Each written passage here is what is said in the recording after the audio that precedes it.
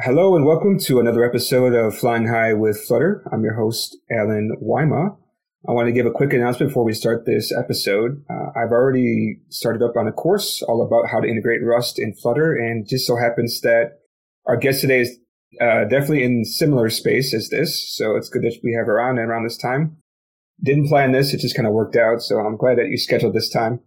But if you're interested in how to integrate Rust with Flutter, please check out rustwithflutter.com and sign up, and you will be getting some announcements. We should be having a Black Friday sale, so please sign up and you'll get that notice in your email. But anyways, back to the show. We have Lily Mara, who is a software engineer. Why don't you give a quick intro about yourself? Yeah, thanks, Alan. I'm really excited to be here, and hi to everybody who's watching. I was a software engineer. I'm now an engineering manager at OneSignal here in the San Francisco Bay Area.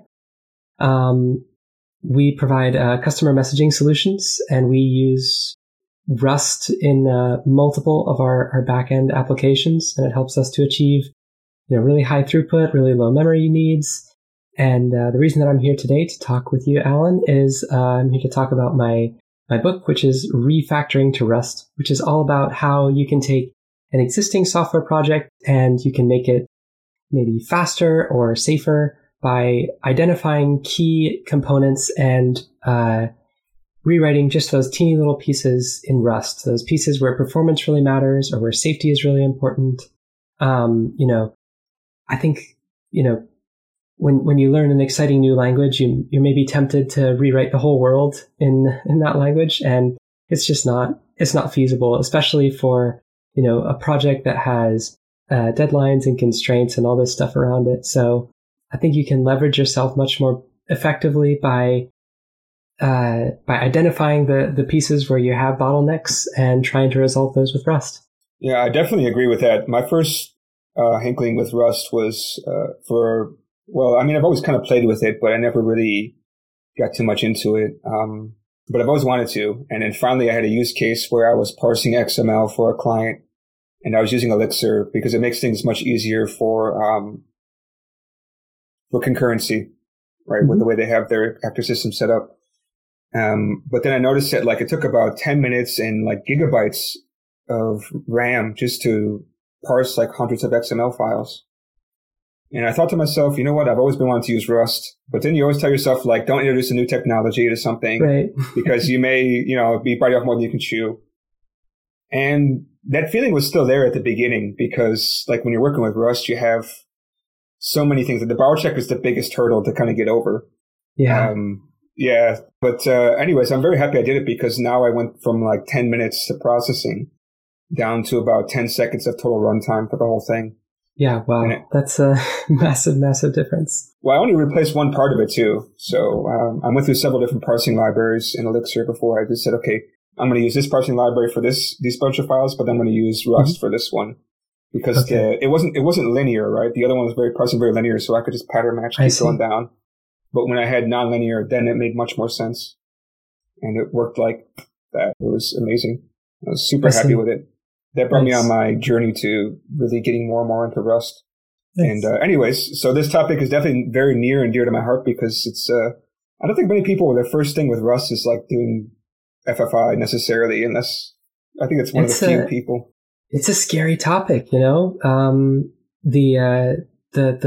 common denominator for FFI generally is C, right? And I think that's where a lot of people get their first foray into FFI, and that's sort of what Rust and other languages like Go, Java, they tout that as a feature, we have good CFFI, and if everyone knows CFFI, then you can talk. However, I think most programmers are kind of scared of C, and especially with FFI, you're not just worrying about the memory model of Rust or the memory model of Java, you're also now worrying about the C memory model, which, as I think we're aware, is fraught with footguns. So yeah, it's a scary topic, but I think with just understanding a little bit more about how memory is laid out and you can do it without shooting yourself in the foot too hard. And I think learning Rust is especially helpful in that journey, because all of the rules of Rust, the borrow checkers rules, the single ownership,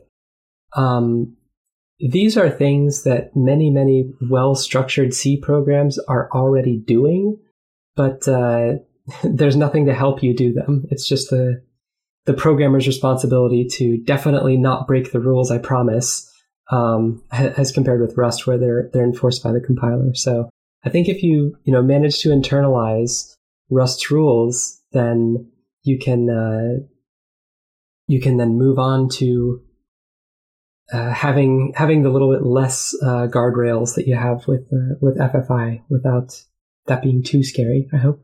Well, some of the backlash. So I tried talking to quite a few C and C++ developers about Rust, and I was like, yeah, this is amazing, because I knew about these issues like double free and use after free, just these kind of simple issues. And you kind of think to yourself, like, how do you not know that? But at the same time, I've never been a C developer, so I couldn't tell you about that. But since it happens so many times, it must be something that it must be something that occurs more often than people really think about. And kind of going back to like, why should I care about Rust when when C has been around for so long and this kind of stuff? Like, why should I care about it? Why should I even bother to take a look at it if I'm already thinking I'm a good C developer? Right. Yeah. I mean, you might be a great C developer. You might be the best C developer that's out there. But at a certain point, you are going to need to collaborate with somebody. And unless you want to spend inordinate amounts of time, writing documentation on ownership rules of functions and validating that all your collaborators are perfect C developers just like you, you're going to start to be limited or run into bugs. I mean, the main reason I think that folks should care about Rust is all of the companies that are noticing, hey, we're spending so much of our time, so much money on fixing memory safety bugs in C and C++ programs. I think Microsoft identified, 40-50% of security vulnerabilities in Windows in some recent year were related specifically to memory safety violations. And these are things that if you're writing Rust, you simply can't do. The compiler will not accept programs that have these bugs in them. Sorry, I just wanted to butt in for a real quick. I think the number you gave is a little bit low. So I remember the number is 70%, but I wanted to verify the word. So from this article on, you can hear my keyboard. Yeah. So from the article actually on msrc-blog.microsoft, they say roughly 70% of the security issues that the MSRC, which I'm not too sure what MSRC is, I'm guessing Microsoft Research Center? Okay, I was brought down to you. You're the expert. But that makes sense, I have no idea. I'm just guessing. Could be. Anyways, so 7% of the security issues that MSRC assigns a CVE to are memory safety issues. So they said that this means that if software had been written in Rust, 70% of these issues would eliminated, which is crazy, right? It's crazy, yeah. I was just thinking now, before I lost this thought in my head, is do you remember this Israeli bug in iOS that happened recently? Sorry, when I say Israeli, I'm talking about there's an Israeli company that was exploiting a memory safety issue within iOS. I don't remember that one, no. Yeah, so this bug actually, it's funny that we hear like, oh, if you have a bug in your code, you can get somebody killed, but apparently this one actually got some people executed because they used the exploit to get into people's phones. Even the president, David, was it Macron, the guy from the heads of France? He also got infected by this one. So it was, I forget what it was called, but this was an issue both in iOS and also in macOS. Just before Monterey was released, they released a fix for it. But yeah, this stuff is scary. Yeah, it's very scary. I was going to slightly temper us to remind folks that not every bug that exists is a memory safety bug. There are logic bugs, and you can write a logic bug in any language. If you say, drive 20 meters instead of drive 5 meters, the Rust compiler won't help you with that. But when you do have memory safety bugs, the consequences are generally, as you just told us, very, very serious. So it's really nice that the Rust compiler can help us to avoid problems like this. Just to kind of go back on what I was talking about, this one's called Pegasus. Pegasus? So okay. If you've ever heard of this one, yeah. And I think they said that this is also a memory safety bug, and I think somebody said that it could have been fixed with Rust. So this is kind of scary. I think also the Heartbleed was also similar, that it was also a memory safety bug. Heartbleed was definitely a memory safety bug in OpenSSL a couple years ago that came to light. And that one could not have happened in Rust. And I think there's another similar one that was affecting Intel processors only too, right? So is that Rowhammer? I forgot the name, but if I heard it, I would definitely remember. Rowhammer or like Meltdown? There's something about Meltdown. Should be Meltdown. Meltdown, I think, is the one I'm thinking about. Okay. So that was also a memory safety issue, right? I don't remember the nature of all of those different ones. There's too many giant vulnerabilities to keep track of, unfortunately. Yeah, this one says it was a race condition. Because I think it's like the CPU does some like pre-processing before you actually need it in order to make things faster. Right. Yeah, Meltdown and Spectre were the two biggest ones. That's right. I remember those. Yeah. So race condition is a pretty broad term. This can, like I said, this can be a logic bug, or it can actually be a memory safety bug if you're, not using protected memory access or atomics or something like that to access shared memory from multiple threads. So that piece of it, the piece of race conditions that is memory safety related, is also not possible for Rust. It's very safe and non-scary to write parallel Rust code, which is great. In any case, I think the most important part to talk about is that even if you think this kind of issue is really important across all industries, right? Like you said before, even if you're great, you still have to collaborate. Well, even if you're not collaborating, you're still relying on something that somebody else made most of the time. Nobody's going out there making their own string library. If they are, good. Right. Congrats to them. That's going to take you some time. But in general, there's a lot of stuff that, Rust, I think, helps us solve. And I'm not saying go out there and rewrite everything in Rust. I'm not that kind of person, but no. Definitely consider that into your toolkit if you're going to be making something new. It's not just because the new hotness, right? It's about, there's a lot of things that you may overlook, and there's a lot of dependencies and stuff that you're going to be pulling in, and they may not be the most the OpenSSL is used by nearly every single web server out there. Absolutely. And that one was hit with a big bug that affected everybody around the world. Mm-hmm. So it's super scary that this kind of stuff can happen, but at the same time, we need to be aware. And I'm hoping that the stuff that is solid kind of stays solid, and stuff that is new can really be looked at in a new way.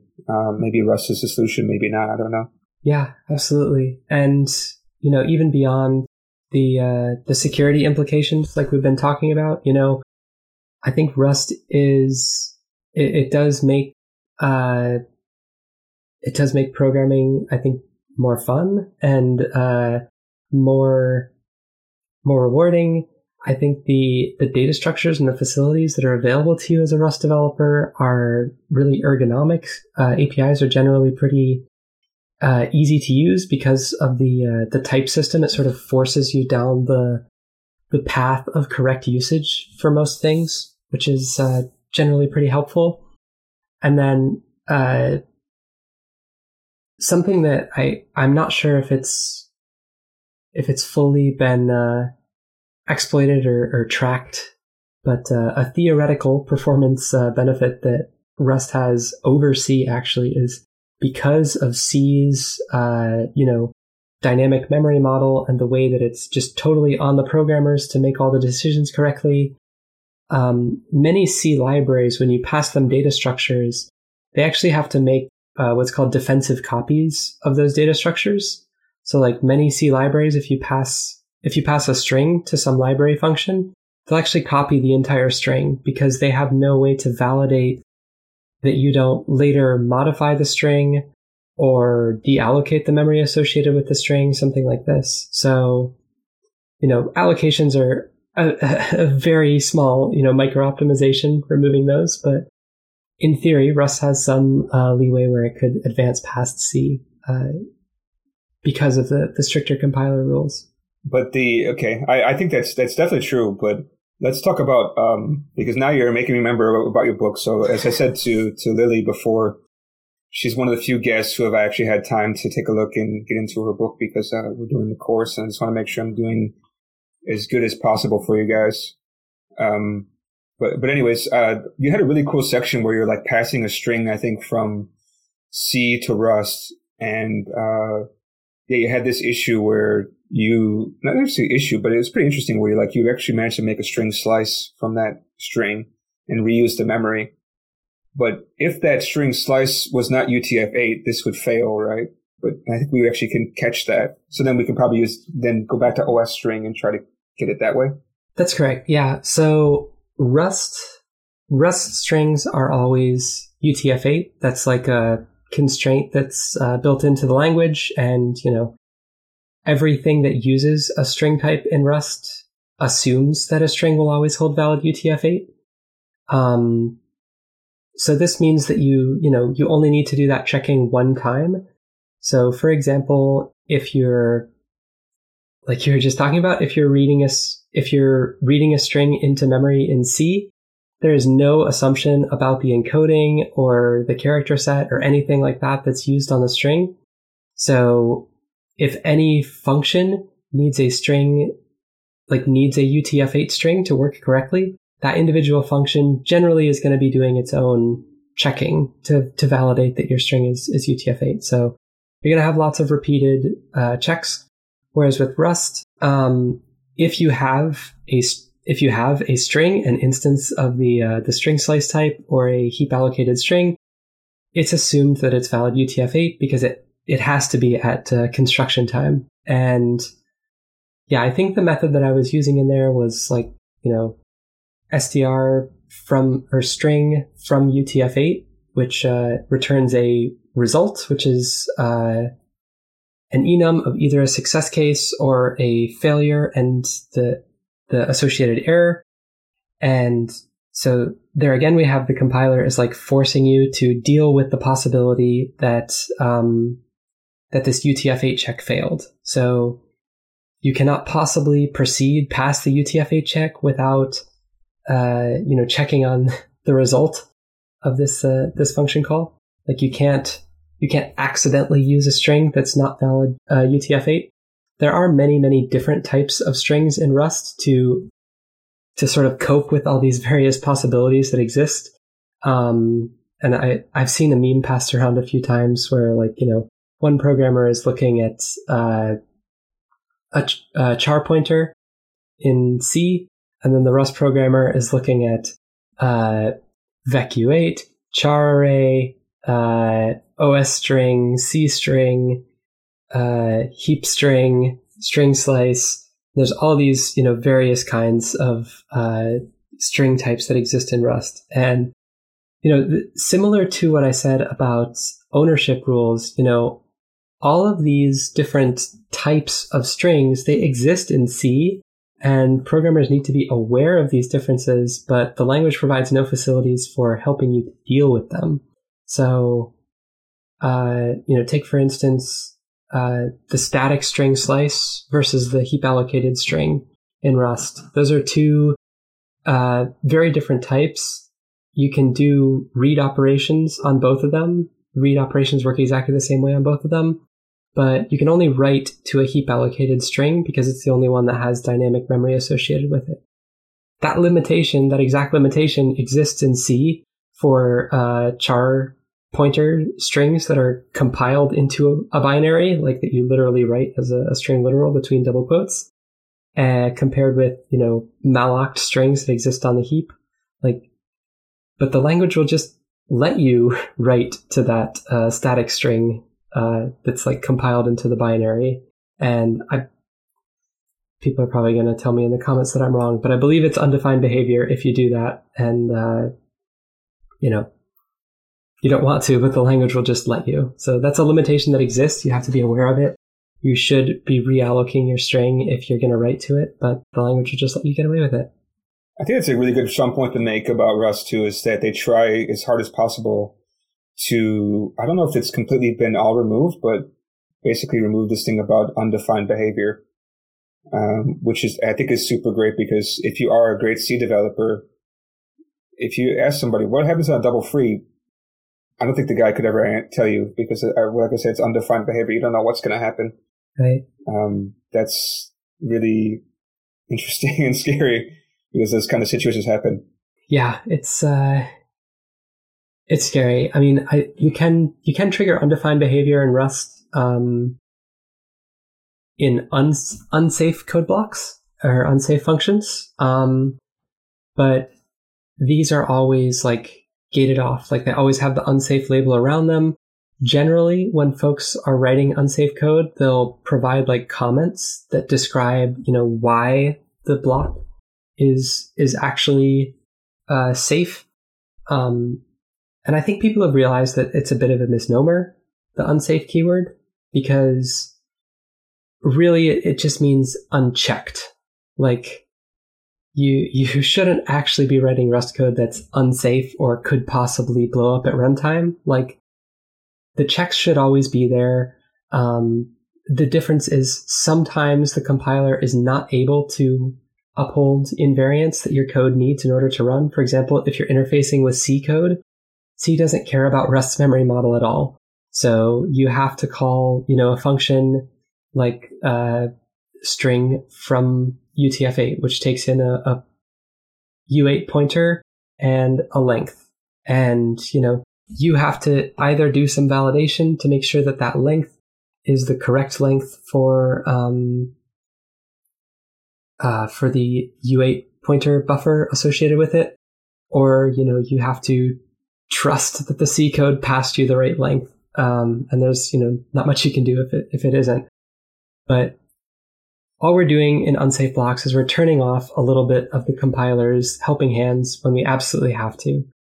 And we can trigger undefined behavior in these blocks, but generally it is, the language works as hard as possible to stop you from being able to do that. There was actually a deprecated function, I think last year, maybe 2 years ago in Rust.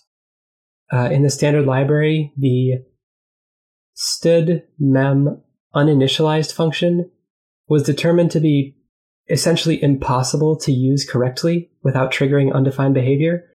And so the language teams deprecated that function and created a new interface that will still allow people to create uninitialized memory, but will be safer for folks to use and will not trigger undefined behavior. I think this happened recently, right? Because I remember hearing at least something similar about this, about uninitialized stuff. It's like I didn't quite understand what would be the reason that I'd want to have data but not actually initialize it yet. I think it's upon use and it gets initialized. Yeah, so it's kind of a performance optimization, like a micro optimization. So, for example, if you're a C developer and you use the malloc function to request a buffer from the operating system of memory, it's just going to hand you a chunk of memory, and it's not going to zero the memory. It's not going to put any particular value in the memory. It's just going to hand you a block of memory, and whatever data used to be there, you're just going to get. And if you don't clear it out, or you don't write valid values into that memory buffer, then you may trigger undefined behavior, or you may have some problems. That's fine for C. It works with C's memory model just fine. But Rust had an additional constraint on their memory model, which is the Rust compiler always assumes that if you have a T, like some type T, that there will always be a valid instance of that type in the memory that's associated with the value of that type. So that's kind of confusing. But if we think, for example, about a vector, which is, I believe a vector is two numbers and a pointer. It's and the order is probably wrong, but it's a capacity, so the total number of items that could fit into the memory buffer, a length, which is the number of items that are actually in the memory buffer, as well as a pointer, which is the pointer to the beginning of the buffer region. If we think about a vector, like there are certain invariants that need to be held there, like the pointer always needs to be a valid region of memory, and the capacity always needs to be greater than or equal to the length. Like you can't have 100 items in a vector that's only big enough for 2. However, if you constructed a vector using stdnem uninitialized, it might give you back a pointer to memory in the code segment, which is non-editable, and a capacity of 0 and a length of 20 billion. And I don't know what intrinsics are in the compiler, but it's possible that the compiler could emit code that runs incorrectly based on those assumptions, even if you don't actually use the vec to do anything. Like it's written in the behavior rules of the compiler. The compiler is allowed to make these assumptions, and so we have to uphold those assumptions. I kind of want to go back to talking about strings for a second, because I think our audience is really interested in Rust, and so I think they must be looking at FFI. One of the things I want to talk about is this. We talked about string, and we talked about string slice, and also OS string. But I think the most important thing is string and string slice, because if you're writing plain Rust, those come up quite a lot. Well, maybe my first question, let me just throw 2 questions at you, right? How do you properly pronounce the string slice? Because it's always ampersand str. And the second question I have is like, when would I choose one over the other? And why do we have 2 also? Yeah, that's a great question. And let's see, pronunciation. I guess I usually say string slice and heap string to disambiguate between the 2 different things. And the difference between them, and this is actually present in many, many types within Rust, not just strings, but the difference between them is a string slice is essentially a view onto a string. And that might be a string from any arbitrary point in memory. So a string slice is just a length and a pointer, and that's it. So this might be a string literal that you wrote within double quotes that's in the code of your Rust program. We call that a static string slice. It might be a substring of a heap allocated string. It might be a substring of a static string. It might be a substring of a substring of a substring of, any region of memory coming from anywhere. Generally speaking, if you do not need to mutate, a string, then you should be dealing with string slices, because it's significantly more flexible than using a static heap string. Or sorry, not a static heap string. There's no such thing. Then as compared with using a heap string. So if you use the type, capital S string, that is a heap string. That is a string buffer which is always 100% of the time allocated on the heap with dynamic memory. It is the only way to have a mutable UTF-8 string in Rust. In the standard library, I'm sure there's crates that have other string types, but that is the type we use for mutable UTF-8 strings. So if you need to append characters, append substrings, you would need a string. But if you're, for example, iterating over the lines within a file or an IO object, you would probably want string slices rather than heap strings, because, for example, if you have say a 100 megabyte file and the whole thing fits into memory, you can read that entire thing into one giant heap allocated string. And then you can actually iterate over all of the lines just using string slices, because the whole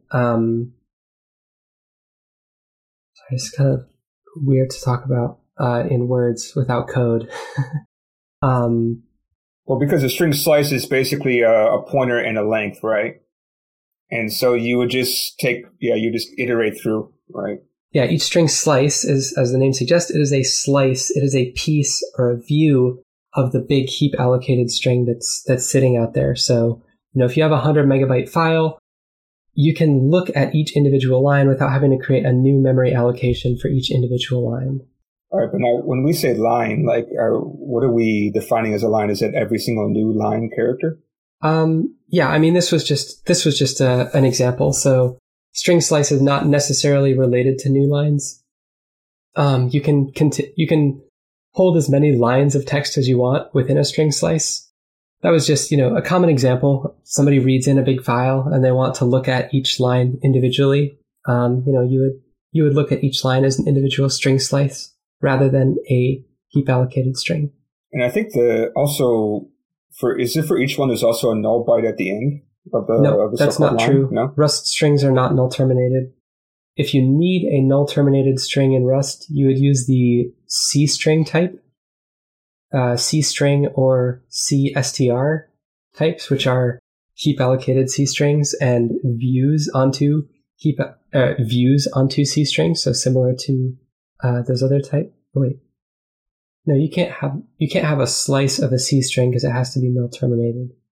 Yes, the difference is C string is an owned C string, so that's something that Rust will be responsible for deallocating, and CSTR is a borrowed C string, so that's something that Rust would not deallocate, and it will assume that C code is later going to deallocate. So even somebody seasoned as you, it takes some time to think about all these. I'm just still trying to process everything. I think I also brought this up before the show. One of the confusing things that I was trying to wrap my head around is that there's this thing called, there's a module called FFI. There's a section, I think, specifically about OS. And then there's, of course, things like libc and these kind of shared libraries, which you can also bring in, which also have some kind of FFI piece. As somebody, if I want to just add Rust to my program, where should I start? And do I actually need libc? Can I use just straight from the FFI crate or FFI module within Rust standard library? Or what? I need some help over here because I'm getting lost. Yeah, so I think it depends on what your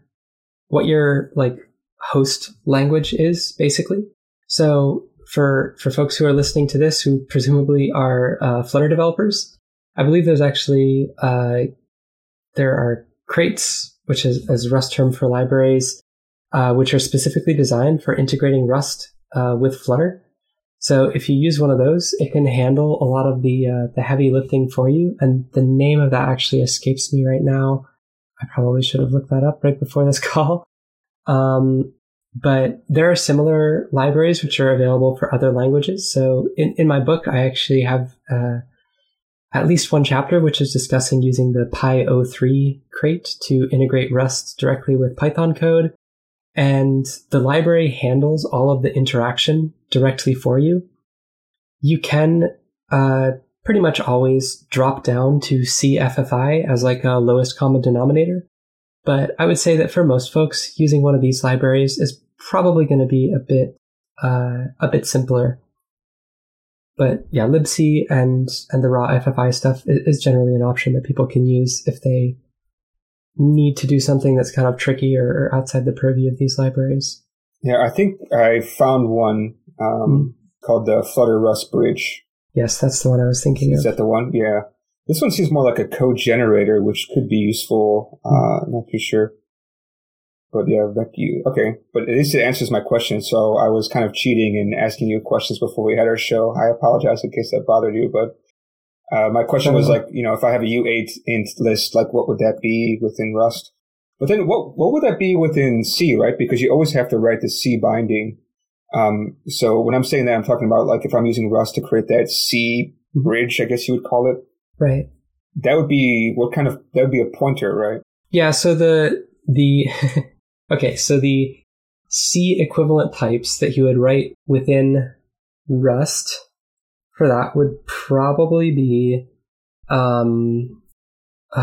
pointer mute U8 and that would be the pointer to the buffer, and then you would also need the length, which would be a usize. And then if you're writing actual C code, that would be like what is that type called in C? I think it's like uint 8t. So it would be uint 8t pointer and a size t. So a vec u8 would translate to. Sorry, I'm trying to wrap my head around this. Okay, so but a vec u8 is owned, right? So actually there'd be some copying happening. Yes. You could also construct that as a slice. If you were just borrowing the data and not mutating it, you could use a slice from raw parts, which you could also construct from a pointer and a length. And then I think actually that would be the preferred way to do it. And then if you wanted to reallocate, you could use slice to vec to reallocate the slice as a vector. But if you're not mutating, then it's not necessary.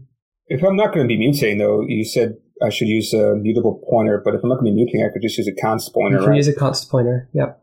I believe the slice API allows for using a const pointer to construct a slice. I could be mistaken, but I believe that's allowed. Well, I feel blown away right now trying to think about all this stuff. Like, I think when I saw the syntax of the FFI in your book, I was a little bit blown away. Like, what does this even mean? So I think you have const star and then pointer. I can't remember off the top of my head. It's actually pointer const asterisk const u8 is the Rust syntax for that. Okay. I think I have to look it up to actually remember this, but I'll take a look later on when I go back to this stuff. But it's quite interesting. I think I need a moment to kind of catch myself because when I'm thinking about trying to go back and forth between it's difficult. But okay, I appreciate that. Yeah. I could talk about like why I got interested in this and why I had so much experience doing FFI previously. Ironically, and I would certainly not recommend this to anyone, but the first Rust project that I was actually paid to do was an FFI project. I was working at Kroger, which is a grocery chain in the US, and I was working on a DevOps team, which is a fantastic anti-pattern, but we were responsible for setting up a Canary deploy system for the rest of the teams at the company. And we had gone down one route using a tool called Console Template, which regenerated the Nginx config files whenever data in console key value store changed. And somebody on the team did heroic debugging work to figure out why this wasn't working for us. It turned out to be related to disagreements between Nginx and some HTTP clients about how session termination needed to happen. But the end result was we couldn't use config generation to do what we wanted. And I don't remember if it was me or somebody else who proposed, what if we did this like dynamically within Nginx itself? So like, using Nginx's memory space and process space to do this dynamic routing choices, then we wouldn't actually need to edit the config files. We wouldn't need to refresh the processes. We would just keep the same processes running, and all the requests would go out through the processes. So the very first Rust project that I did as a part of my job was actually to write a Rust plugin for Nginx that did dynamic routing decisions based on a console key value store. And this is a very bad first Rust project because A, it's FFI, which is inherently complicated. B, it's FFI with Nginx, which does not have a very well documented C API. I'm sorry if there are any Nginx developers listening, but the C API for writing Nginx modules leaves a bit to be desired, and I spent a lot of time just reading the C code for Nginx to try and understand ownership rules, the process lifetime, and all this kind of stuff. But it gave me a great opportunity to learn a lot about how Rust worked at a pretty deep level, how FFI worked, how to lay out problems like this. And I think in the advanced FFI chapter of Refactoring to Rust, we do actually guide readers through creating their own much simpler Nginx plugin from Rust. So that was kind of the trial by fire that I had. I think I stopped at that section. I didn't keep going after that, but because I became busy. I had only had time on the weekend last weekend, and it was quite good. But yeah, that part also kind of made my brain start to melt, because like when you have the bind gen, I was like, oh, okay, that I need some time to digest all this and take a look at it. Because I was just reading it. I didn't follow along with everything they're doing. Mm-hmm. Maybe if I was following along, it'd probably be easier for me to handle, but I just had time to kind of read as I was on the go. But I understood basically most of it. I think, finally doing it will probably cement everything. But that was a good section. I think it's also good to have the bind gen.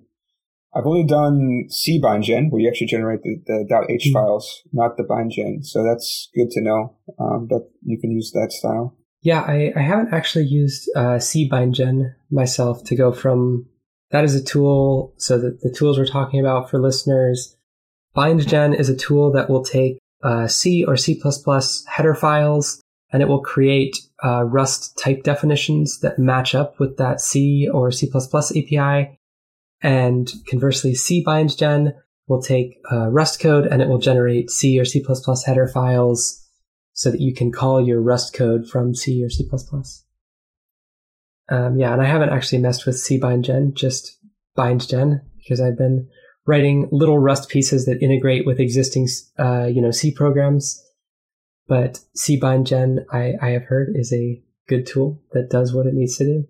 Yeah, definitely. It was super useful for me. Sorry. So early in the morning over here. So it's about 9 a.m. almost. So let's see. Yeah, I think it's good to hear your background, because I usually ask this question, but I'm so interested in this topic that I completely skipped your background. But so you're working at a new place now, right? That's OneSignal, I think. That's correct. Yeah, I'm working at OneSignal right now. I actually found OneSignal on a Rust jobs board when I was moving out here to the Bay Area a couple of years ago. We use Rust in several of our backend applications, as I mentioned previously. We use it for the core of our notification sending system, and it processes, I think we've seen it peak at like 6 million ops per second and around 10 billion per day, I think. Honestly, it's a system that scales very well relative to the other parts of our stack. We've been really happy with Rust in that position. The previous thing we had was using Ruby and Sidekick. I think that system started to run into bottlenecking problems around millions of deliveries per day, as compared with might have even been millions per week, as compared with the 10 billion per day that we're doing today. So massive scale difference between the Rust and the Ruby version. And we also have some Kafka consumers that are written in Rust. And, we have some homegrown tools that help us to manage that. And that also works very well. And we have some beautiful high throughput, low latency, low memory footprint Kafka consumers. Thank you to Rust. Yeah, Rust is an amazing tool. I find it funny that a lot of people want to go to Go. But for me, once I saw some benchmarks from, what's it called? This is a long time ago. This is Discord, where they basically said, listen, we optimized as much as we could, no matter what. GC killed us, and we went to Rust and never looked back since then. I'm thinking that's really the power where it's at. Yeah, so Go, Rust is compared with Go a lot. I think they occupy a similar space. in, lower level than Python, Java, whatever languages. Systems programming tools are commonly written in Rust and Go. Servers are commonly written in both. We actually use Go at OneSignal as well, and we like it for certain use cases. But I have heard, and I apologize to whoever I heard this from, but the comparison that I've heard is Rust is one of the easiest hard languages, and Go is one of the hardest easy languages, because sort of the pick up and start doing stuff is very hard with Rust because of the borrow checker. But like once you get past that hurdle, it's really easy to do stuff that's scary or hard in other languages, like FFI, like parallelism, like memory reuse.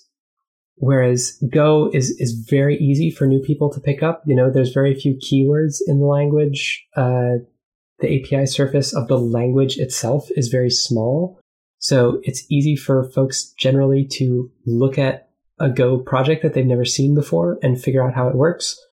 But there are so many foot guns in Go, right? It's so easy to not check the errors when a function returns. It's easy to create race conditions from Go routines. It's easy to create too many Go routines and cause GC problems. What's the other one? There are many surprising things about the way Go language actually works. Like if you have an interface type and comparing it with null isn't actually comparing it with null. Like if you have an interface type and the type is known, then it will actually never compare. It will never be equal to null, which is very strange. I was very surprised when I learned that for the first time. But yeah, there's just a lot of little things in Go that will like sort of bite you as you go along, as you get more advanced with the language. But it's easier to get started with Go, harder to get started with Rust. But I think, easy to learn, hard to master versus hard to learn, maybe easier to master. I think another important thing you forgot about, which I've always seen people complain about in Go, is that Rust has generics. Go does not. Yeah, so I think they're adding generics to Go in some upcoming version. I don't know what the timeline of that is, but I have played with the like experimental new version of Go that gives you generics, and as expected, you can use it to write data structures. You can finally write a map function in Go. It's that's nice. And I think some fairly high profile Rust person recently designed a theoretical sum type for Go, which is similar to Rust's enums. So if this were adopted, this could theoretically allow for results to take over in Go and replace the current error checking mechanism that exists there. I think there are other proposals as well to streamline error checking in Go. But the current system, it's kind of verbose, and I don't know if it's easy to misuse, but I kind of want to skip my error checks in Go because you have to write a lot of code to do them. Yeah, there's always you get the assignment from a function, and you can always prefix error with the underscore and just forget about it and keep trying to go. Right. Which works in POCs and prototypes, but after that, you really need to go back and fix all that. Yeah, absolutely. Okay, I think I kind of abused you too much for my own personal needs, but I'm thinking a lot of questions I think that beginning Rust developers also have, like the string slice and string. What's the difference? If I don't have UTF-8, what can I do? There's OS string. There's other methods, so don't worry too much. Yeah, is there anything that you really wanted to say before we start to sign off? Well, along those lines, what you were just saying for new Rust developers, I would encourage you to not care so much about the theoretically perfect type for you to be using. This sort of ties in with what I said in my RustConf 2021 talk a couple of months ago. It's very easy for Rust developers to get swept up in making something that performs as fast as possible, just because the language does make it possible to do lots of optimizations that like make you feel good and make you feel smart when you pull them off. But Rust is a fast language, and you don't necessarily need to worry about saving every possible allocation and using the lowest memory possible types. So, if you're a new Rust developer, don't be afraid to use a heap allocated string. Don't be afraid to use clone to copy values.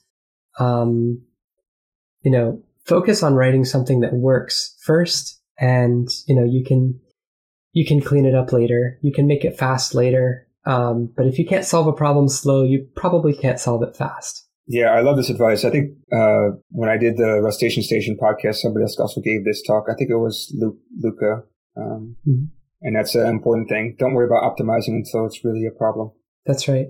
And I also spoke last week to a Rust meetup in Oslo, Norway. And it was actually a talk about optimization. So I did go into some like nitty gritty details on things you can do. And it was a really interesting talk that I'm going to be uploading to my YouTube channel in the next couple of days. But I heavily prefixed it or prefaced it by saying, be careful. Don't do this first. These are not best practices. New people, don't worry about doing this stuff. This is like fancy stuff for when you need to exploit all the possible performance. And then the other piece there is you have to if you're at the point where you're trying to optimize for performance, you have to be measuring performance. You have to have a benchmarking suite, or at least, some mechanism of measuring runtime or, throughput of your program, because if you're just applying optimizations blindly with the belief that you're making your system faster, I think really all you're doing is trying to convince yourself that you're very smart, by doing these neat tricks. Like, when I was in the process of optimizing something, I made optimizations that they thought would make the system a lot faster, and they actually made the system slower. So you have to be measuring for performance if you're doing optimization. Like, you shouldn't just be saying, "Oh, I can remove this whatever allocation and save 5 cycles on this CLI program that already runs in 10 milliseconds." Like, who cares? Yeah, I think most of the time this kind of stuff doesn't really matter. But if you're doing like embedded development with a really crappy CPU, then maybe it's really worth it. Depends kind of your situation. Or if you're processing a lot of data, in this optimization case that I talked through last week with the Oslo group, I took a Rust program from what did it start at? I think it started at around like 13 megabytes per second up to like 190 megabytes per second through optimizations. And that includes adding parallelism, so that's not just from removing allocations. So, there are meaningful performance benefits that you can confer through optimizing and through doing tricky things. But it's also worth pointing out that the Python system that I was trying to replace was operating at 500 kilobytes per second. So my very naive Rust version that wasted a lot of memory was still, almost 300 times faster than the Python code. I think I remember Python said that if you ever want to go faster, you should always use CFFI. I think I saw that somewhere in the doc somewhere, or somebody talking about that. Yeah, so you kind of probably shouldn't be worrying about optimizing raw Python code. And if you're tempted to use CFFI, I would say that PyO3 is probably a better choice for you, because it's very easy to use PyO3 to create extension modules within Rust. Okay. I think the only thing is I have to say, please check out her book, especially if you're interested in bringing Rust to your Flutter projects or even any other project that you're interested in. It's a fantastic book. Of course, they won't go into Pyo. I don't know if you go. I think you do go into PyO3, right? Or do you not? You mentioned it for sure. I am currently writing the PyO3 chapter, so that will be available within the next couple weeks. Yep. So the book is currently in early access on Manning.com. You can buy it there, and you can either buy just the ebook, which you will have access to immediately, and you can read the chapters that are currently available, and you'll get notified when there's new content that's added. Or you can buy the ebook plus the paper book. And if you do that, you will get the ebook immediately. You'll get notified when there's new content. But the paper book is not going to go out until everything is finished and, it goes to the presses and it's all said and done. So that'll be a ways out probably. Yeah. Okay. Yeah, but definitely check out the book. Like I said, I found it extremely useful and, was very helpful for me. And, you brought some more insights to me about the string slice. So that was good. That's great. Well, I'm glad that was helpful for you, Alan. Thank you so much for having me on the podcast today. It was great. Yeah, it's really great having you on. I might actually have you come back because you always got so much interesting stuff, especially towards the end of your book, because I'm sure there's probably some more things I think that could be useful for people in the audience. I certainly hope so. Thanks for joining us. Like I said, I hope to have you back again soon. Thank you so much, Alan.